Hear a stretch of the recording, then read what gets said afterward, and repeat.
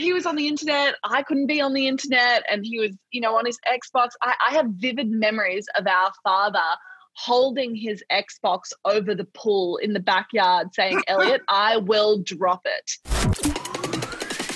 This is Creative Disruption, the intersection where entertainment, data, and creativity meet. Here's your hosts, Ricky Ray Butler and Daryl Eves. All right, welcome back to the Creative Disruption Podcast, where we're always talking about the things that are disrupting the industry and the people that are actually doing it. And today I'm joined here with my friend, Ricky Ray Butler. You are my friend, aren't you? Hey, good to be here. How are you doing? Dude, I am having actually a pretty good day. I think when you wake up in the morning and you actually enjoy what you do, it's great. It's great to be alive. We were actually posting some videos on YouTube and watching analytics and just kind of deep diving on, what things are, happening, just new things that are happening. And, I don't know. I just love what I do. Yeah. What about you? That's great. You know what? Things are busy. What's interesting as a result of COVID-19 and quarantine, we're seeing a different dynamic of growth. Like we're seeing more new business now than ever before. We had a huge record-breaking first half of the year, and already in the second half, the first month we already just matched the amount of new business that we got from the first half. So it's getting crazy.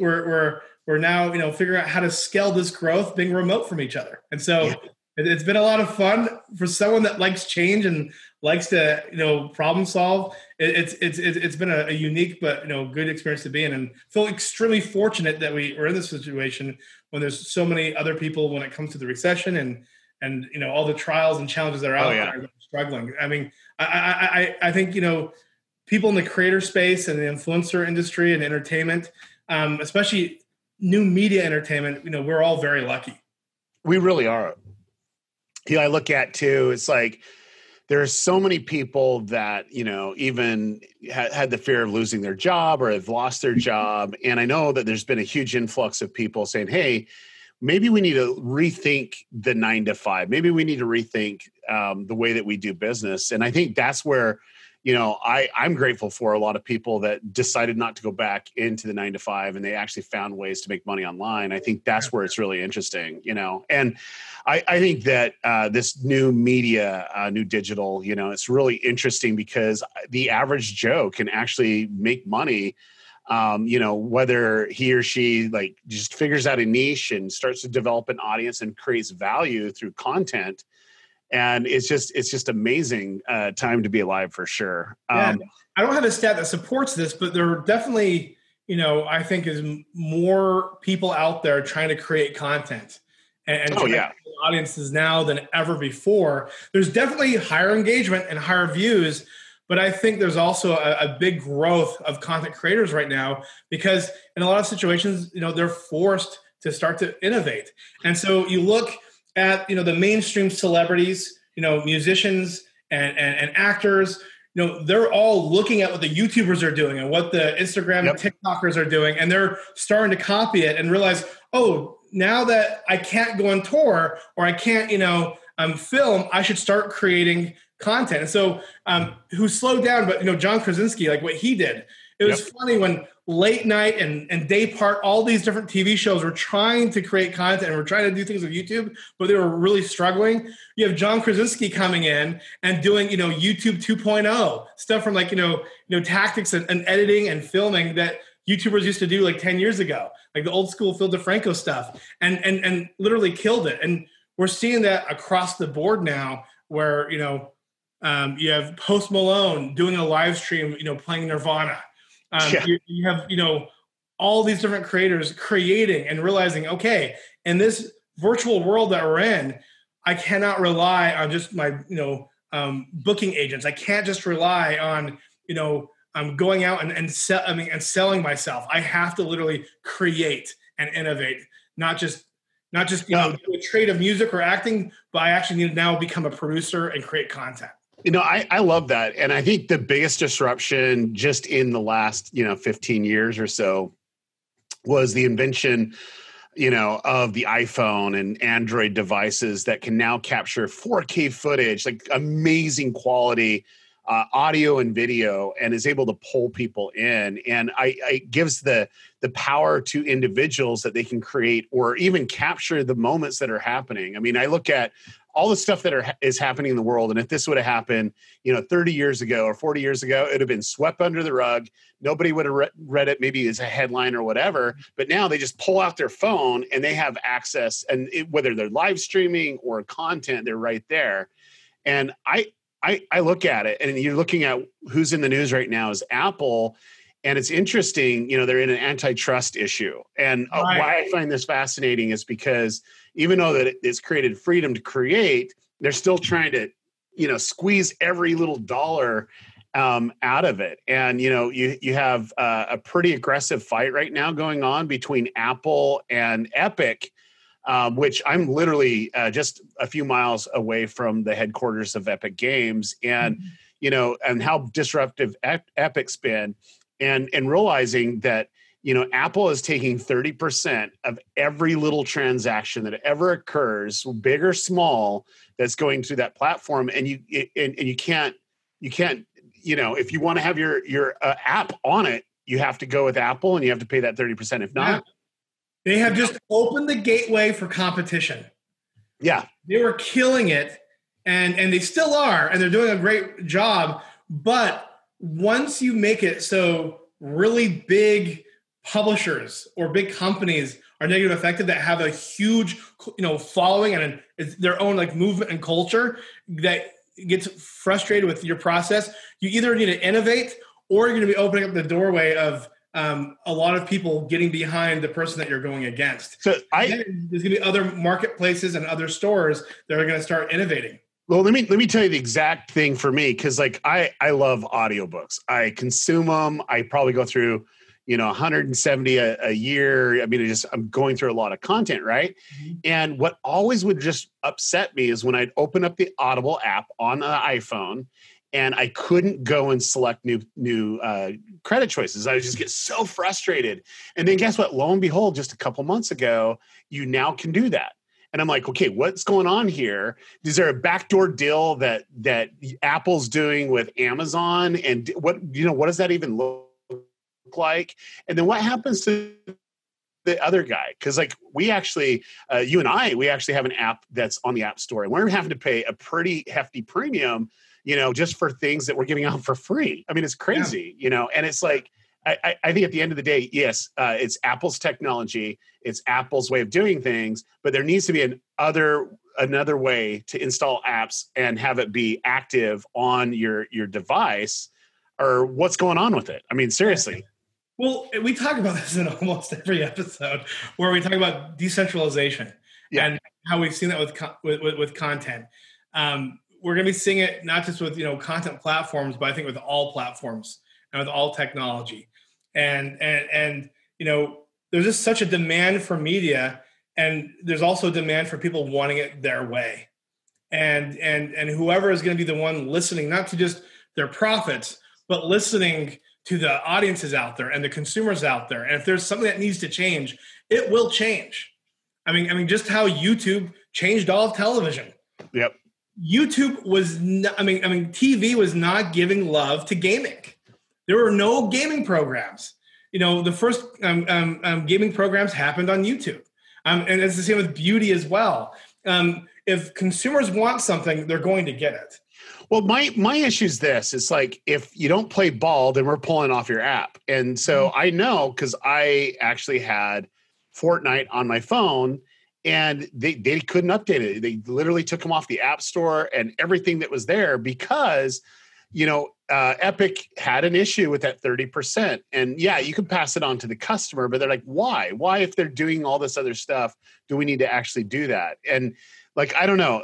I do think like from a moral standpoint, I'm like, okay, let's not really try to control everything in the government, but we can't have, a lockdown society on this type of thing, even though that, yeah, we can go to Android and we can go to other places like that. But I don't know. I don't know what your thoughts are on that. It's just like, I think at the end of the day, if you're facilitating the sale to take a 30% cut that's pretty steep. I don't care who you Yeah, are. it's steep. I love the idea of businesses being able to make their decisions if, they own the technology, as long as there's nothing like crazy shady happening, of course. But really, Daryl, I think the answer is who's going to innovate. Yep. And you can maybe have a monopoly in a certain aspect, but I personally think we're coming to a new world where monopolies are not going to be as prevalent.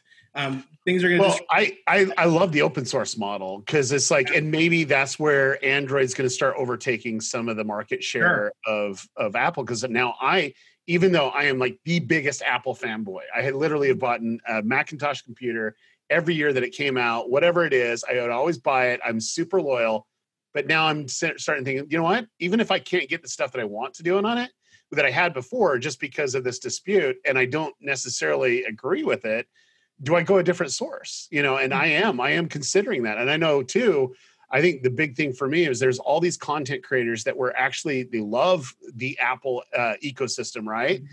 And they would actually play, Fortnite on their computer, mm-hmm. and yet it got kicked out of the Apple store because of that stuff. And now they're like, well, what do I do? I mean, here I have to disrupt my content that's on YouTube, and I have to go get a PC now just to run it. Well, all those people that send you the green text messages are all laughing in your face now. Yeah, that pretty much. Everyone that doesn't have Apple. Well, I've decided a long time ago, and it's not because I'm paranoid, but I've decided a long time ago that I am not going to depend on any specific brand or technology for all my needs. Well, but you have the Palm Pilot still, right? Oh, I thought you had a Palm. No. No, it was a BlackBerry. Just joking. Oh, that's right. No. I love the iPhone, but I have a PC, and I've been able to. I've seen that with PC or with like Surface. I can get better performance than I can from Mac or Apple. Yeah. I know that's going to piss off a lot of Apple enthusiasts and nerds out there, but what it comes down to is I don't want to have to depend on any brand, because if anything shuts down, it all shuts down. I agree. And so I like to diversify the technology that I'm using. Well, it'll be interesting to see how it all plays out, in these coming weeks and months. But I think that at the end of the day, it's like, Apple has the right to do it. Government has the right to regulate it. We're going to see what happens. But what happened with Amazon? Because you can literally do that now. And mm-hmm. if that door opened, you need to make it open for other people, or there needs to be certain types of things that's disclosed for me, especially when you're taking public money.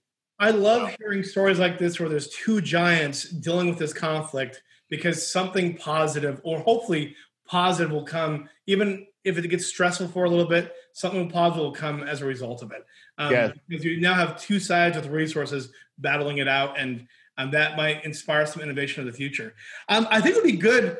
I was talking earlier about how YouTube was able to create new industries of content because they've allowed the people to choose what they want to watch, and so you have gaming, you have beauty, but we have someone today that is a rock star, a game changer, a pioneer when it comes to influencer marketing, representation. I'm really excited about this one too, because if there's one industry that's disrupting the world, it is gaming. Like 100%. Like gaming is definitely there. 100%. So we have the CEO of Click Management, Grace Watkins, on with us today. Grace is also a YouTuber. She has a strong, social following of millions of people, and also a very successful podcast. But Grace, she also, while she's running a YouTube career and a creator career, she manages over 65% of all the gaming views from Australia. And so she's so that's really, just literally laser beam. That's it. Well, it's laser beam and a good variety of others. And my team loves working with Grace and her team. They feel like they're some of the best managers, not just compared to US or Hollywood, agencies, but when it comes to the entire planet. They're some of the most reasonable and easy to work with, and also very data driven in when they're representing their talent. And so Grace, we love to have someone like you on this podcast. you really have been a mover and a shaker, and you've really elevated the gaming scene for Australia, which is amazing. Guys, thank you so much for having me. That was a very flattering intro. I'm really glad to be here, and yeah, thank you. So, Grace, we have a lot to talk about, and I know you and Daryl were geeking out earlier talking about Fall Guys and like other games that we might want to discuss. We just got done discussing Epic and Fortnite and Apple. Maybe stuff that's not as controversial, but Grace, I would love to hear just from you, your background and like what inspired you, to become a creator and to start, Click Management, and give us kind of like, an idea of like what inspired you and how you made it happen. Yeah, absolutely. Well, I definitely clarify. I'm really not a creator. Like I do my podcast with my brother, Muselk, but really it's the management stuff that's keeping me pretty busy at the moment. But it certainly wasn't that. Then the Click YouTube channel. Yeah, I mean, we just produced the Click YouTube channel, so I'm certainly not a talent myself, which I think is probably a good thing for everyone. But I mean, YouTube and management certainly wasn't something that was a plan for me. I was a pretty, academic kid at school, and went into university and studied accounting and law, and did that, spent 5 years at university, got a law degree. And I really thought that I was going to go down the corporate path. And I did a few internships in New York with private equity firms and stuff, and ended up taking a graduate job at PwC, PricewaterhouseCoopers. So was working in assurance there for a couple of years, and really thought that was the path that I was going to take. But I think at the same time, I was seeing my brother is a very big gaming creator, Elliot Muselk, as I said earlier, and it was around that time when he was starting his YouTube career. And I think something that had always been in the back of my mind for me was I was really fascinated by the entertainment industry. I thought that was super interesting. It seemed exciting and fast-paced, and and in a really influential, impactful industry in the world. But I was never particularly interested in, being an actress or a talent myself. I was always fascinated by the people behind the scenes, and who were the people that were, making all of these big moves happen. The end consumer only sees the end product, but who are all the people that are actually sort of pulling the strings in the background?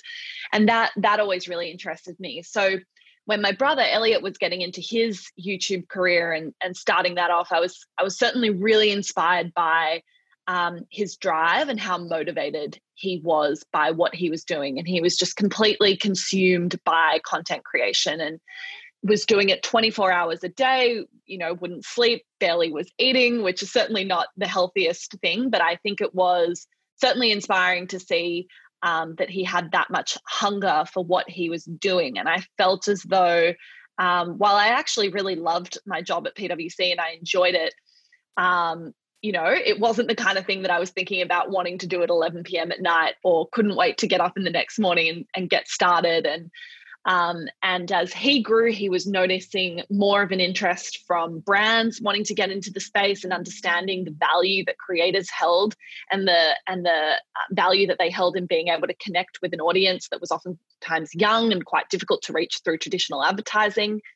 And also the fact that there were some incredibly talented young creators that perhaps didn't have the vision for themselves on how they were able to make this a diversified career and really build it into something meaningful. And so that was, I think, when we started talking about what it would be like to create a management agency that really catered to that. And gaming was a vertical that I think we found to be a little bit misunderstood, not widely represented, and something that we saw a huge amount of growth potential in. And that was basically how Click was born. And that was 3.5 years ago now, and haven't really looked back since then. So, yeah. And you're like one of the top fastest growing companies, like the top 50 fastest growing companies in Australia last year, correct? Yes. Yeah, we were. Yeah, which is very, very cool. And I think it was, it was really great to be part of that, because I think a lot of people still look at YouTube and YouTube related industries as sort of like a fun project that kids are doing on the side, and don't understand how much of an important part of the entertainment industry it is, and that it's certainly that it's going to become over the next 5 to 10 years. And so I think one of the goals that I really have through the work that we're doing is to help, ensure that people understand how reputable this industry is, and how quickly it's growing, and how significant it is. So, yeah. Yeah, well, no, I'm glad that you guys have been, cracking the nut of management with creators that are doing gaming. I think for a lot of the management and agency worlds, adjusting and evolving with the creator community and influencers, it's been a big challenge. But I think it's especially been a big challenge with gaming, because it is such a new industry in a lot of ways when it comes to creating content around it. And what we've seen is there's a lot of innovation that's happened when it comes to representation in the last literally 2 to 3 years that have made it easier for companies like ours, which do a lot of work with game companies, as well as with other Fortune 500 companies that want to get into gaming. Yeah, absolutely. I think gaming and representation and that sort of thing, it's probably not the kind of job to get into if you want something super predictable and stable. But I think if you're interested in an industry that moves really rapidly and that you're able to make fast changes in, then I think it's amazing. But certainly the changes that gaming's experienced over the last 2 to 3 years has been nothing short of insane. I mean, it's difficult to believe that barely 2 years ago did Fortnite even exist. And now it's obviously completely changed the gaming industry in its entirety. And Epic itself is about to change, I think, the wider tech and entertainment industry completely with what they're doing with Apple. And so it's amazing. And from a creative perspective as well, a lot of the creators that we work with now, even 3 years ago, hadn't uploaded their first video, or certainly hadn't experienced their rapid growth that a lot of them found through games like Fortnite. So I think it's super exciting to be part of something that's moving really rapidly. And I think it's exciting because if you're someone young and wanting to get into the entertainment industry, that can be quite a challenging prospect if you were looking to get into, say, movies or music, where there are these really established hierarchies and you're going up against people that have 30, 40 years of experience. Whereas I think in gaming, if you come in hungry and wanting to, take it with both hands, you can really develop a lot of subject matter expertise in just a few years. I really love the gaming industry. I don't think the average person out there really understands the magnitude of the gaming industry. I don't think that they really comprehend how much money is actually there that's generated and how big the audience really is. They're like, oh, it's just a video game, whatever. It's not anything big. And just to give everyone context, it's like I'm sitting in the office of one of the biggest YouTube creators on the freaking planet.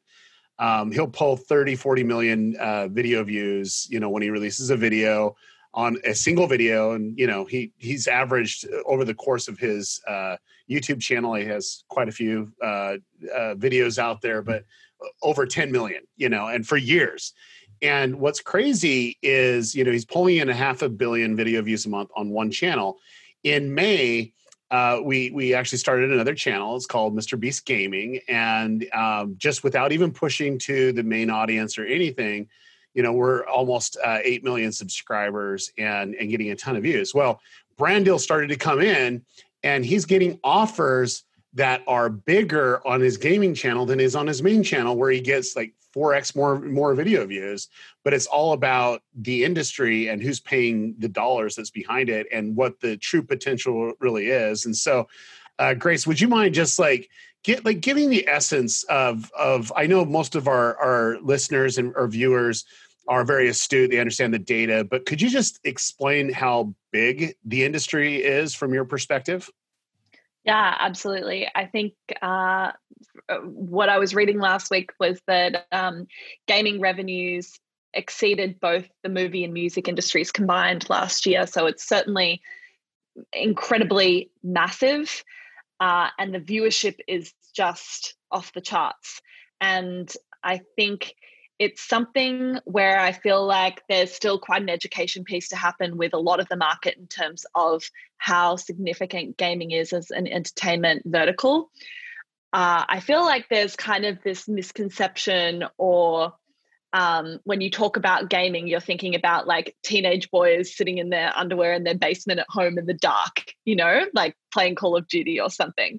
And I think while there's certainly that exists, I feel like now I see really gaming becoming more of a pop culture in the same way that skating has a pop culture phenomenon, or right. Industries like that, where people are understanding that gaming is not just something that you should look at in a silo. And certainly while a lot of the creators that I work with, gaming's their primary content, and perhaps they're doing brand deals where they're promoting other games, people are understanding more and more that people don't just care about these people because of the games that they play. They're invested in what are the clothes you're wearing, what are the music you're listening to, what's the food you're eating, who are the friends that you have, and how are you interacting with them both on your in-game and off-game.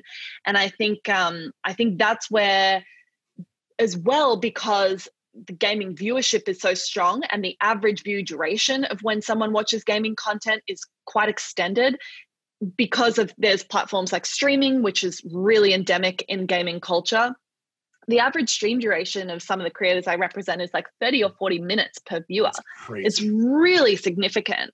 And so if you're watching someone on a regular basis, these guys are uploading daily content most of the time, and they have this really solid, consistent audience that keeps coming back more and more, they build a huge level of trust with their audience. And their audience doesn't just know the game that they're playing, but they know the friends that they're playing with, what they're eating on stream, the kind of music that they like to play in the background. And they become, I think they really develop this almost friendship relationship where there's truly a level of trust. Mm-hmm. And so if you can imagine, like Daryl, if Ricky recommended you something, you would trust him because you know him and you know you don't know me very well, man. Well, but you know the things that he likes. No, you might understand that you have that shared value system. Yeah, for sure. And so I think with creators, that's what really exists that I find is really compelling. Daryl's really into gymnastics, and I'm just not into that. It is true. There is some truth to it. Like parkour is so cool. So anyway. One thing, Grace, what was interesting is you talked a lot about, like the loyalty of the audiences and the community. And I think this is something that brands and those that want to work with gaming, they need to remember that one word, and that's community. A lot of times people overthink it. They think, oh, esports, or we got to go into gaming and competitions, or, oh, what's happening with VR? How can we leverage VR? And you're looking beyond the mark at that point. The truth is, what makes gaming so special today is that it has one of the biggest communities ever. And totally. It's the fastest growing community. I mean, I've advised dozens and dozens of gaming companies in the past years and currently. And I'm starting to see a much bigger trend now where gaming companies are coming and saying, look, I have this title and this title over here. We want to figure out how to get Gen Z to play our games. All our gamers are men that are 30 plus. We want a younger audience now. How do we do that? And so it's one of those things where I think it's kind of like really opening up, marketers' minds on, how to really look at marketing differently. It's not about just sponsoring an esporting event. It's about working with the creator where you can be a part of their content. You can empower them to create content that their audience is going to enjoy. It's not about putting on a VR set and like doing something very innovative and hoping it gets some viral views. It's about finding a community that is going to appreciate someone playing VR. So totally. I think it's not just about a buzzword. And I think that's where I think like gaming or even not gaming, but I feel like esports has become this huge buzzword over the last 24 months. And you see a heap of brands that have clearly heard this buzzword and they're like, okay, we need esports, like quick, how can we attach ourselves to esports? And they're not actually thinking about how am I thinking this through properly, or how am I going to reach an audience that actually, gives a crap about me? which is why I'm a little skeptical on esports, but separate topic. yeah. Well, it's like work with 20 creators that have your target demographic that collectively are going to be bigger than any esporting competition out there. And you can do it. It comes. Basis. I think it comes back down. They're just lazy, and I'll just say it because you guys won't. But the reason why we can't say that. Me and Grace. I know you can't, but I can. Because what's going on is like, oh, it's trending. Let's just do it. This is the easiest way for us to spend our money instead of saying, look, if we're really going to change the way that we actually reach our potential customer, what we need to do is look for the most value out there, right? And so the most disruptive industry out there is gaming. And I truly do believe this because, I spent hours upon hours upon hours on a Super Nintendo trying to pass every level. And it's like when you go watch a movie, you can watch it once and you're like, okay, that's pretty good. You might watch it 2 or 3 times, but a video game, you're going to play that hours upon hours every day of your life. It's going to become a routine. You're going to try to talk to your friends how to pass different levels. Then you're going to talk about secret, Easter eggs that are in the video. And then you're going to talk about all the little cool things that are going on. And at the end of the day, that's that subculture that exists. It just, here you have my generation, you have generation, X that's basically been eat, drinking, sleeping, gaming. When they go home, they want to unwind. What's the best way to unwind?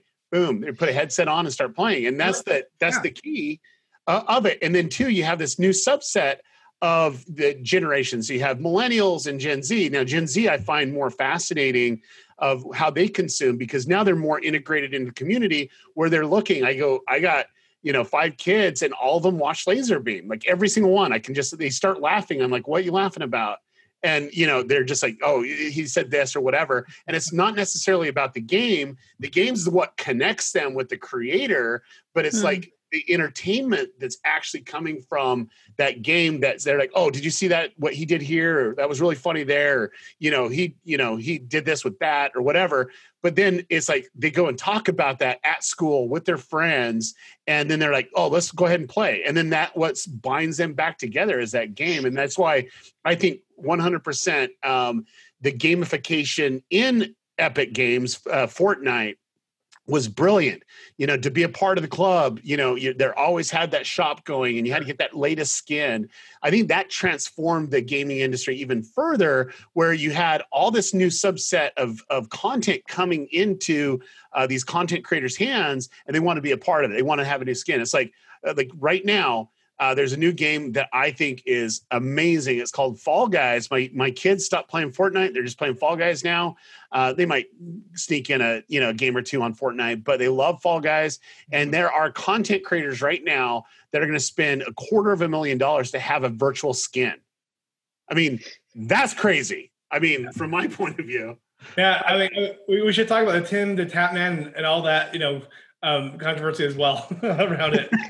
Yeah. But I think just to touch on what you were saying there, Daryl, I totally agree. I feel like Epic really redefined what it meant to be a developer in the space. And I feel like Epic was probably one of the first to really, really recognize the value that their creator community had in making a game and the longevity of the game and some of the things that they implemented around creator codes or regular updates, weekly updates, the tournaments that they were putting on, the events that they were putting on that didn't even have anything to do with competitive play.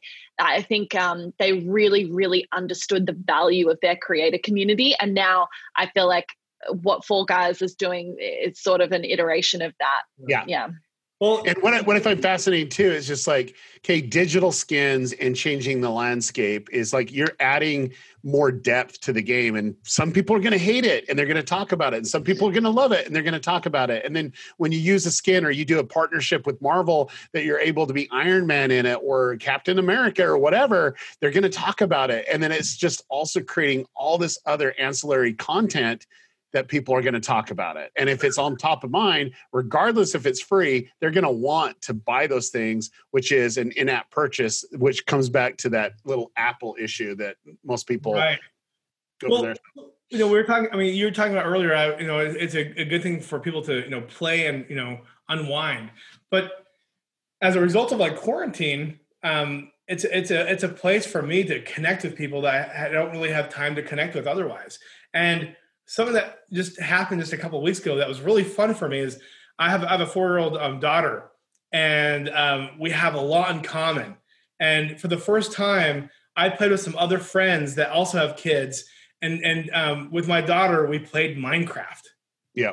And I mean, something came to my mind that I've thought of before, but didn't really put two and two together. Like, in a way, we talk about gaming as being like the future of like film or future of entertainment. In a way, it's kind of like bringing entertainment with social together. Yeah, absolutely. Which is think because you like watching it, but you also like to interact and play it. But for my daughter, it was just a totally different experience for her because this is her first time doing it, and it was amazing that she could be on her headphones and microphone and connect with other people, and it was one of the most enjoyable things that she's done. Yeah, I think this year has probably really put gaming at the forefront of a lot of people's minds that perhaps weren't thinking about it before, because obviously as everyone's at home more and homes are becoming the entertainment centers of people's lives, the importance of how people's entertainment and social media is all interacting is just becoming more and more important. And I think to touch on Epic again, I think that's something where you can see that Epic is really moving in that direction. And I believe Tim Sweeney did a tweet late last year where someone asked him, do you see Epic as a social media platform? And he said, not yet, but ask me again in 12 months.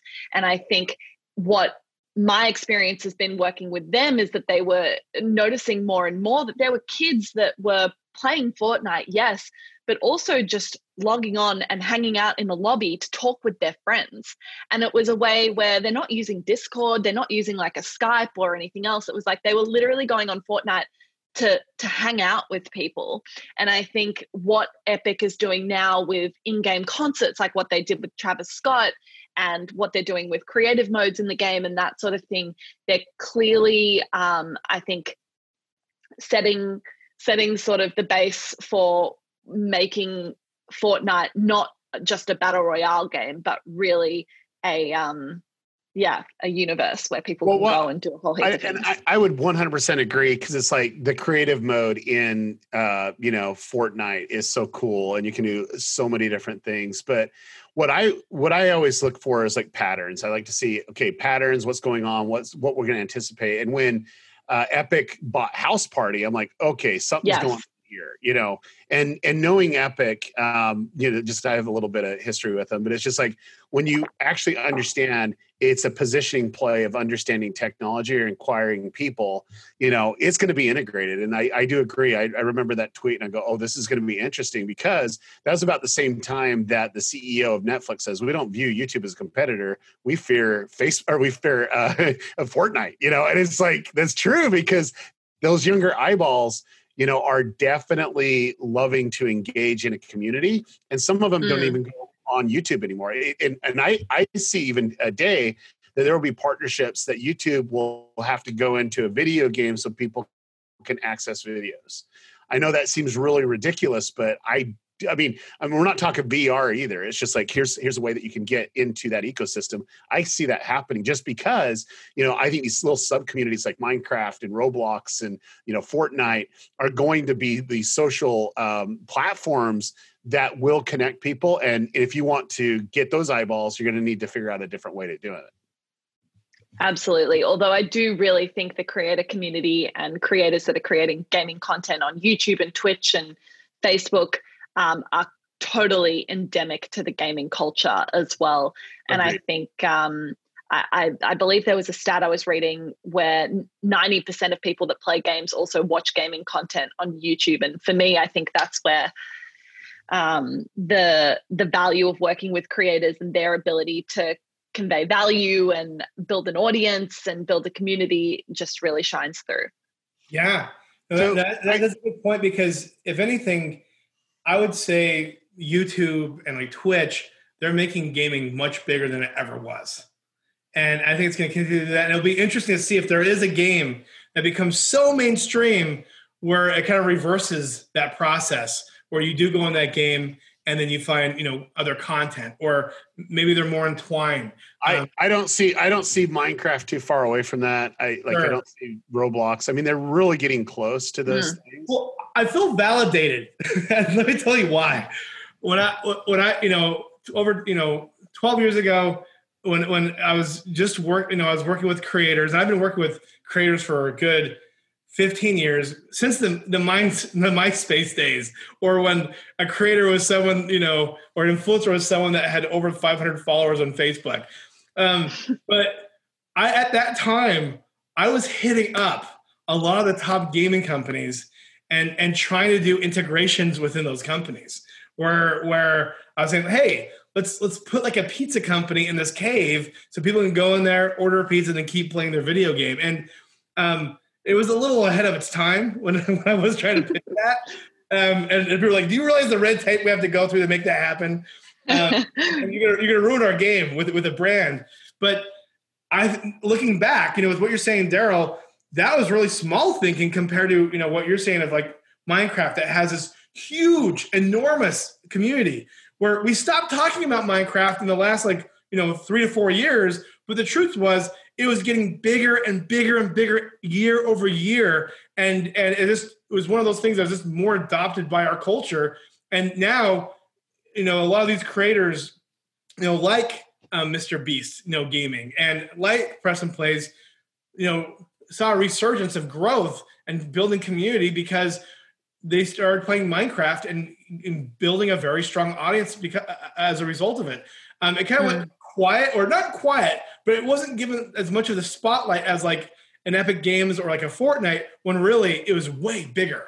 Well, but that was because it was the buzz, right? And so Fortnite was very disruptive. They had the buzz, new content creators would play it. And this is where Grace would agree with me for sure. But it's like when you get people that command an audience, that can actually entertain an audience, not from their gameplay, but from their personality, then it's like they're going to just connect with that. And then it's more top of mind, right? And so that's where it's interesting, because like I've seen some of these creators play games and they're not that good. Like some of them are really bad, but it's like, but they entertain. They're very entertaining. Yeah. I don't know if they're bad because they want to be entertaining or what. I mean, I don't know.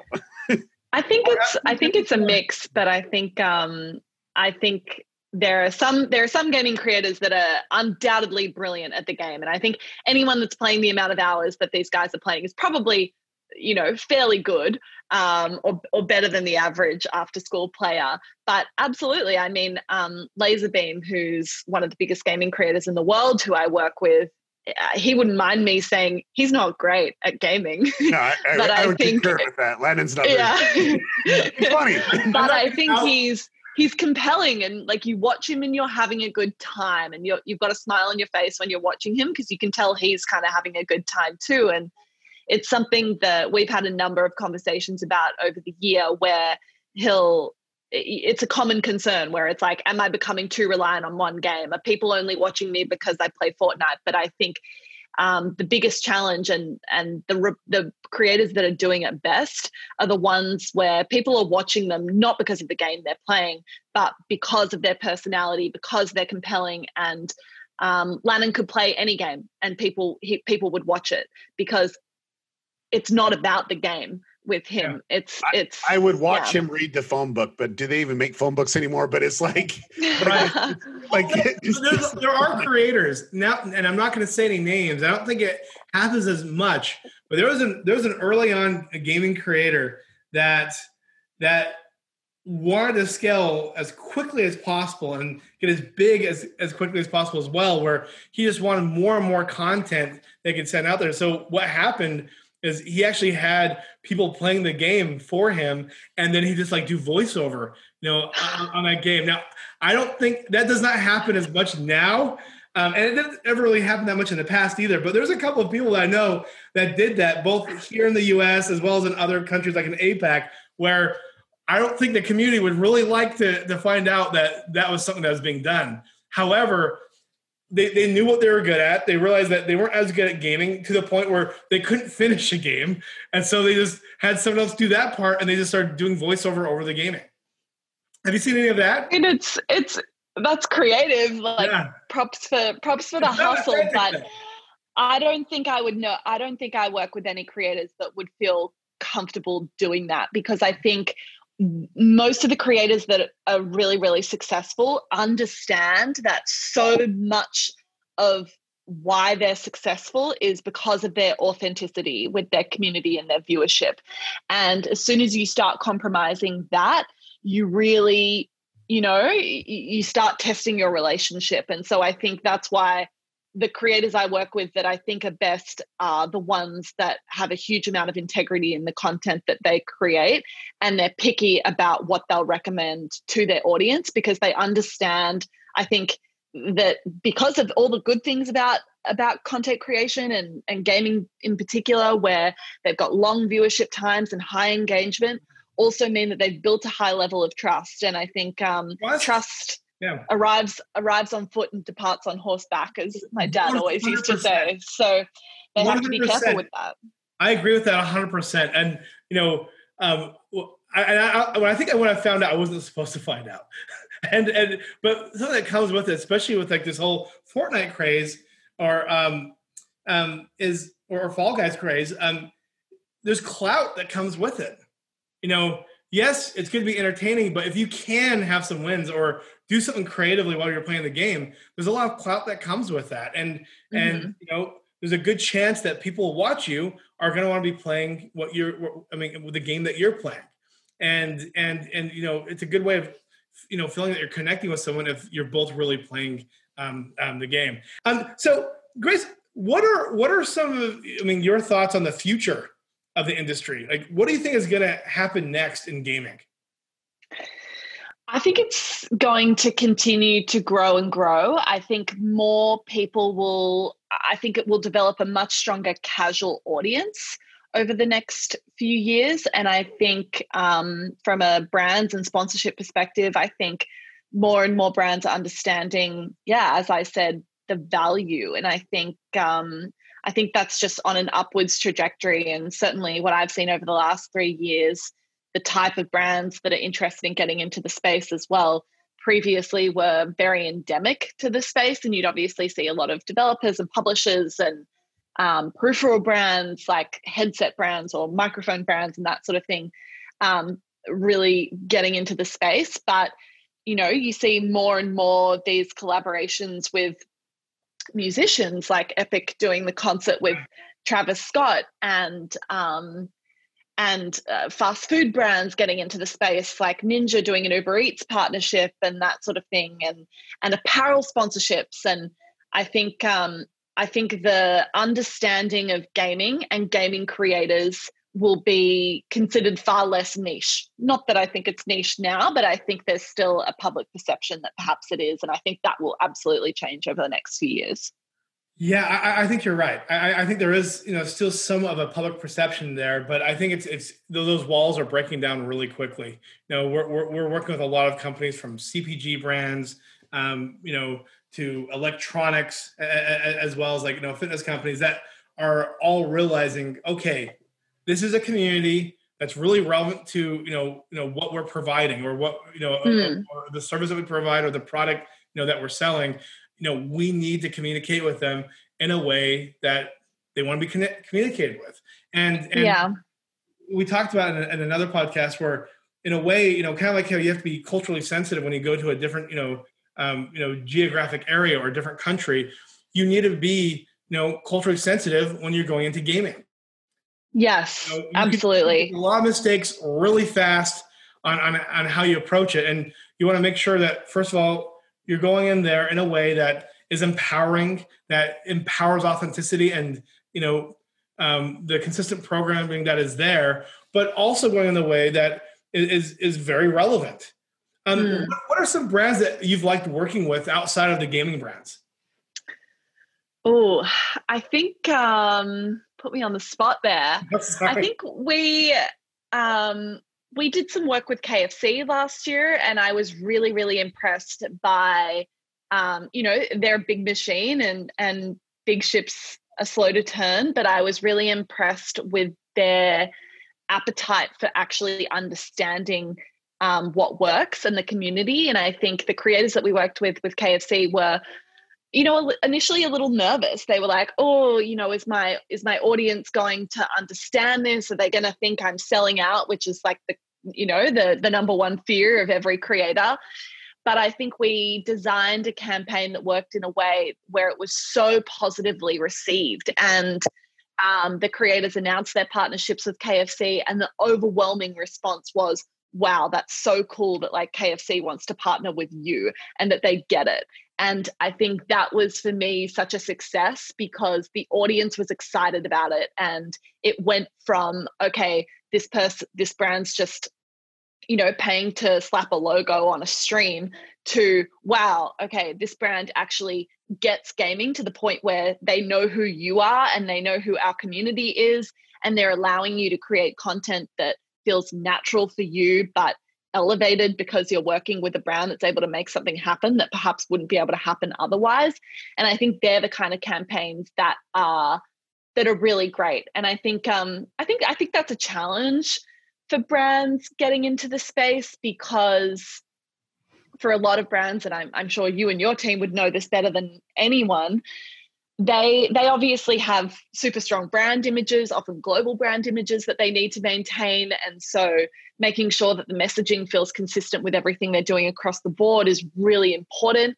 But at the same time, it's a balance, because working with creators, the beauty of what you're doing is you're using their authenticity and you're able to tap into that authentic relationship with their audience. And so giving them a page of 15 talking points that they need to hit can take away from that magic a little bit.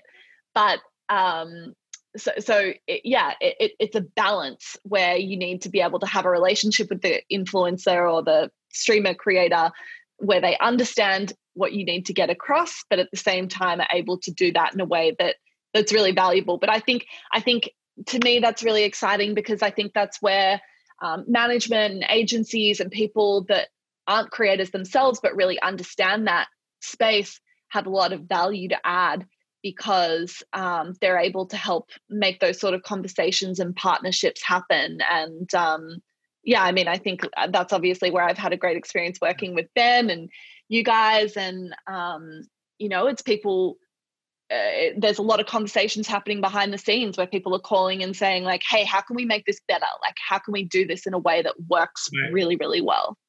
Right. Well, no, I mean, and you hit it on the head.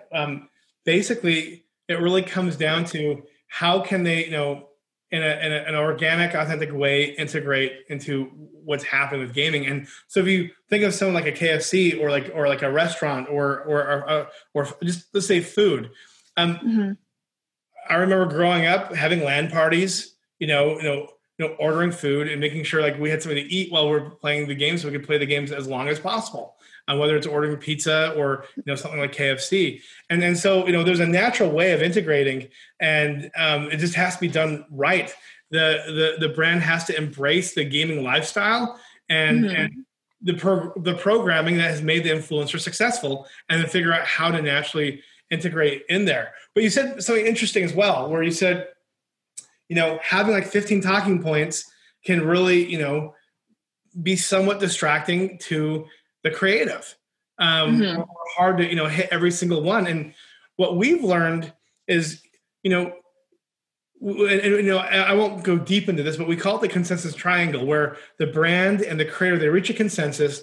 And when they do that, the audience ends up loving the content because it's done in a way that's very consistent to what the influencer has done in the past. But we also have data that shows that they engage with the brand more. There's a higher click-through rate and also a higher conversion rate. And usually how we do this is we make sure we only work with creators that are super passionate about the project. But then you also, instead of giving like 20 talking points, you give between like 4 to 6 talking points that you encourage the creator to go over in a very natural way that's natural to their voice. And if you want more guardrails, in addition to that, you don't give more talking points. What you do is you give a list of don'ts. So working with a variety of clients from beauty to gaming to entertainment like Disney or other companies, we've learned that there are brands out there that really want to protect their image. And instead of giving like a whole, page of what to do. It needs to be different than that. It has to be keep the talking points to a minimum that are hitting the key messages that are important for the brand that are going to put the brand in the positive light, but then have a list of don'ts. If there's certain things that can't happen in that content, let the creator know that, and they're going to be usually okay. And if they're not, they'll pass on the project. Yeah, I think it's great. And I was having a conversation a few weeks ago with a guy called Ian Borthwick, who runs influencer marketing for SeatGeek. And he had, that's obviously a brand, and not every brand is at this point yet, although hopefully, fingers crossed, they will. They're obviously they have a very relaxed mindset, but they have an ongoing partnership with David Dobrik. And he was talking a lot how they really stripped back on the talking points. But he was saying, they have a relationship with a creator now where his audience can literally reel off the SeatGeek spiel. And it's funny, and it's become an inside joke with his audience. And I think that's where as soon as you're creating, you're able to tap into an inside joke with a creator and their audience, you've hit such a sweet spot because, that's the ultimate authenticity. Yeah, no, absolutely. Absolutely. What drives you right now, Grace? Where do you want to take your business in the next couple of years? Big question. I think what drives me is really the idea of building things and being at the forefront of an industry that I think is really, really exciting. I didn't grow up a gamer myself. So I came into this pretty green, but with a real enthusiasm, I think, and a hunger for growth. And it's been incredibly rewarding over the past 3 or 4 years to, be able to feel as though you're able to develop a really high level of knowledge about an industry and develop really close relationships with people that are incredibly creative and some of the best at what they do. And I think my goal is hopefully to be able to help progress that in the wider industry space as well. And so I think making sure that more people are understanding gaming, more people are understanding the value of creators, and for a lot of kids, YouTube's one of the industries that people really, really want to get into now. And certainly in Australia, there was a study done where they asked teenagers what they want to do when they grow up, and the number one answer was be a YouTuber. Yep. And I think that's really exciting. And while that's not going to be realistic for everyone, I'm really excited about all of the sort of ancillary careers that are coming up with YouTube, and people that can get into production and get into management and get into data and all of these things that are really going to be key for helping YouTubers take their channels to the next level. There's so many career paths within this industry now, and certainly within gaming, like as a sort of side thing, there's not a whole lot of women in gaming, and certainly not in the business side of things. And I think it's a really, really exciting space for that as well. There's so much progress to be made there. So I hope that, I'm able to sort of help that happen as well. Yeah, that really is exciting. I think like 30 years ago or like 20 years ago or even like 15 years ago, it was a dream to think that you could potentially be in entertainment. Yeah. Whether it was like being an actor or a producer or a director. But today it's right in front of everyone. Everyone can follow their dreams or pursue their dreams. And the barrier to entry is so low. It is. The barrier to entry is so low now. I mean, you can do it with a phone. You really don't need anything at all. And I think that's what I found really exciting, where, in my previous role, I was working at a big company, and the structure for progression was very structured. It was like, you do this for 2 years and then you'll get promoted and you'll earn this amount and you'll earn this for 2 years and then you'll do the same thing again. And there's nothing wrong with that. It absolutely works for a lot of people, but I think it's exciting. You have this Gen Z coming up and everyone wants everything now. And in some ways, maybe we need to exercise our patience a little more. But I think that's also great in a lot of ways, that people are just hungry. And I think YouTube and their modern entertainment system is a really great way for people to be able to tap into that with, no barriers to entry. You could be from anywhere in the world. You don't need a university degree to do it. If you come in and you've got a real hunger, then I think anyone can do it. And I see it. Like, I work with some 19-year-olds that want to become editors for the best YouTubers in the world, and they're just so there for it. And that's really motivating for me as well. Oh, that's fantastic. Well, Grace, it's been wonderful to have you on. Oh, it looks like, hey, Daryl, you made it back. I don't know what happened. My laptop just died. But I got one question, though. It's an important question for Grace. Okay, let's do it. Grace, I've been waiting my whole life to ask you this. No, did you ever tell your brother that he's not going to amount to anything playing those video games? I need to hear the truth. It needs to come out. You need to confess.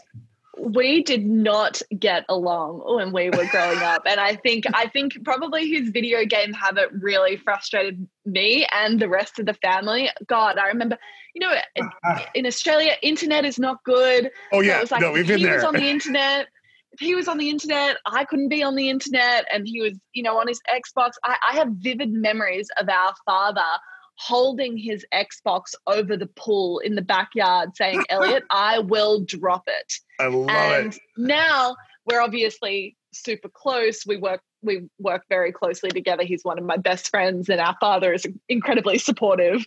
But I think that's funny. I mean, I think, sometimes I'll speak to parents of kids and that sort of thing, and they'll be like, oh, should I be letting my kid play video games all the time? And I think it's certainly a balance. But you definitely have that balance, I think it's exciting. Yeah, right. I had to ask that question because, like, I get on the Nintendo with my my brothers and so on and so forth, and my mom would come down. You stop playing that Nintendo. You're not going to amount to anything, And it was really funny because, like, Nintendo became one of my clients, and I went to my mom and says, "Remember that you said I would never get anything out of doing playing the Nintendo? Well, look at this." but it's true. What I love about it is, and being a father of 5, it's just like your children are going to gravitate to what they're interested in, right? Mm-hmm. And you need to have moderation in all things. You can't just have them really obsessed with it and like really, really. Grateful for technology and where we're at. So, like, my second to last child, we have this kind of this policy in our house that you can't have a cell phone. You just can't. That's just kind of mom and dad's thing. But you can earn one if you learn how to play the piano and go to piano lessons and become proficient enough that you can actually read sheet music. And then, we're kind of religious, and so we have them learn hymns, as a way that they can do it. And it's going to take like good 6-7 years for them to do it. I'm like, okay, if they're really motivated, they can get it about the time that they really want to. Yeah. And go ahead. No, sorry, go ahead. No, but what the point that I was getting at is my second youngest, he's like, I don't want a cell phone, Dad. And I'm like, okay, that's great. He goes, but I want a gaming computer. I want to build it. And I'm like, done, and then he just within a year he was able to pass off all those hymns and do all that other stuff, and he gets his gaming computer, gets it all set up, gets it all ready to go, starts downloading. He had to take it to the office because we have faster internet at the office, and just started downloading all his games like that. And now he's like, I want to stream. And I'm like, it's great. That's great. So we do that. And then he's like, oh yeah, can I have a SIM card? Because he wanted that phone. But shaky. But what I love, though, is like, I think we need to look at the rising generation, and they're going to see the world differently than what we see it. And even though that they want it now, just because, the older generation has done it in a certain way their whole life doesn't mean that that's completely acceptable and it's the best way of doing things. And I think that there's a new horizon of opportunities out there where people, if they have a desire and a passion, they just need to go online and figure it out. Like that's what YouTube's for. You can go on and learn anything that you want. And you can do it right now. I have a couple of my sons, they want to program. They're going right in and learning from YouTube how to program. And, one wants to be a video game developer. I'm like, we're all in on this. And so I think, when we look at everything that's going on, technology has disrupted the way that we actually educate, the way that we communicate, the way that we entertain. And we shouldn't look at it as a waste of time. What we need to do is take a step back and say, okay, how can we make this viable for them? Because if, you can teach them how to do math, just say, hey, if you want to program, you're going to need to know math. And, you start weaving all that stuff in there, which is amazing. And I think we're at a point right now that I know a lot of, parents are really worried about their kids playing it, but there's so many different things that they can do. But it might be, hey, well, why don't you start streaming, or why don't you start editing and getting them completely involved? For sure. So, but I do want to see your dad throwing that Xbox in a pool. Like, I need that on video. I need it right now. We're gonna have Elliot on this podcast later on. We're gonna have to get his side of the story. Oh, dude, like seriously. I think exactly right. I mean, I think it's about. There are lots of hobbies that could be unhealthy if you take them to the nth degree, but I think it's about encouraging kids to funnel them into a productive thing. And, a lot of the comments that the guys and girls that I represent get is, oh, you get to play games for a living. Like, you must be living the dream. And that's a funny way to look at it.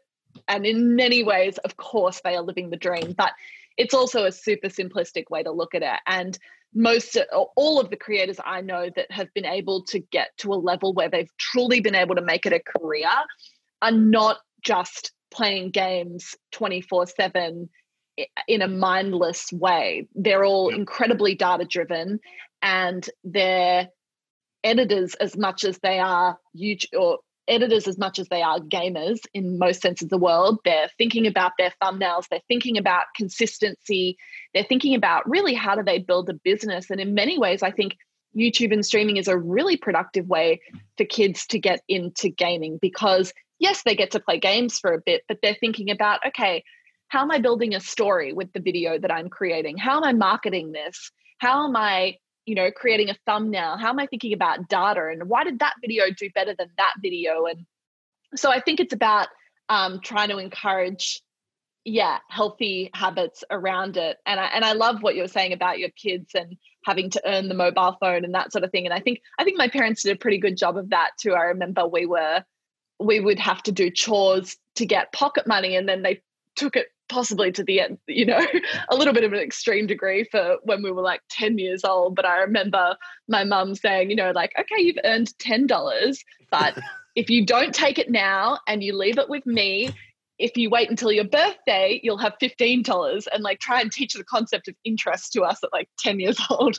But I think it's a good thing, and it encourages better habits later on. Yeah, and I think too, it's like there's so much going on, and even though that these successful creators that have developed a following, they are the new venture capitalists. I mean, they are looking at opportunities to invest. They're investing with their own money, but they're also investing in all this other stuff. It's just like not a video game world. It's like an empire world. Like they're literally building all these empires around. It is just bananas, and I think that. It's very short-sighted. Just say, oh, it's just something that you just get entertained by. It's like literally the biggest industry, like you said, bigger than music and movies combined. And that's a pretty decent, industry if you look at it. Yeah, so. But you're right. Like the creators that are doing it at the top level, and we were speaking earlier about like a Mr. Beast or a Kwebbelkop or a Preston or like Elliot even. They're not just YouTubers or gamers. Like these guys are businessmen, and they've built themselves empires, and they're thinking about how they can diversify their revenue and scale their teams. And they're really viewing what they've created as anyone that was building a business would create. And they're very, very passionate about that as well. Yes, they're passionate about content. They're passionate about games, but most of the ones that are at that top level, or I think that have the potential to really grow them into mini or not mini, but media little empires are ones that really have that passion for the the industry in a wider sense as well. They are the future of studios and networks. Yeah. And you have, these companies have come in and tried creating their networks and where they can aggregate all these content creators. But the truth is, it's going to be happening from the content creators themselves, where those that can figure out how to scale what they're doing and how to replicate what they're doing, they're going to have massive media empires. And when working with brands or people that are interested in the space, that's one thing that you just have to remind them over and over, is that these are not actors. These are executives, visionaries, people that have done things that have been really difficult to accomplish, and they're not even close to being satisfied. And I think 2020 has really highlighted that beyond anything. You've seen TV networks and production houses and movies really be stopped in their tracks this year. They haven't been able to produce content in the normal way that they would. And yet YouTubers' viewership's never been higher. And it's because they've created a model where, they're able to reach a huge audience, and they don't need a production team of 100. And they don't need to have separate editing teams. They've brought this in-house. They've created something super streamlined and super efficient. And I think it's really been a time where you've also seen a lot of brands pivot, and maybe money that they were putting into sporting or traditional advertisements that they haven't been able to this year has been redirected into YouTube and creators. And so I think hopefully, in what's been a pretty shocking year for many, I think it's been a silver lining.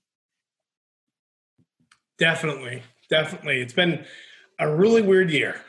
It's been very strange, a lot of curveballs, but there's going to be, as you mentioned, a silver lining where there's going to be so much innovation that comes out of this. It's already happening. It's happening faster than it ever has. Mm-hmm.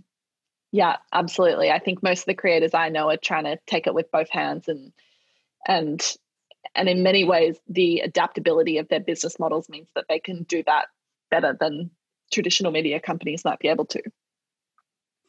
Well, Grace, thank you so much for your time. We really do appreciate your expertise and the knowledge, and it's been a fun discussion, even though that got kicked off. But that was really me, Daryl. I was getting tired of it. I don't know how that worked, but it is what it is. But thank you so much. I do have one question. Are you a gamer now? I'm a light gamer, but I think I much prefer the behind the scenes management stuff of it. So I'll stick to what I'm good at. That's a game within itself too. Just let you know, it's a different type of game, and that's a game I love. But I'm horrible at it. I love gaming, and whenever I can, I do it. But yeah, I am not good at it at all. But I am better than Daryl, which is great. Well, you can just watch a laser beam video and that can do it for you. Well, thank you, Grace. Thank you, Ricky. And thank you all for watching, listening. Make sure you hit that subscribe, like, follow, whatever that button that is. And we'll see you guys on the next video.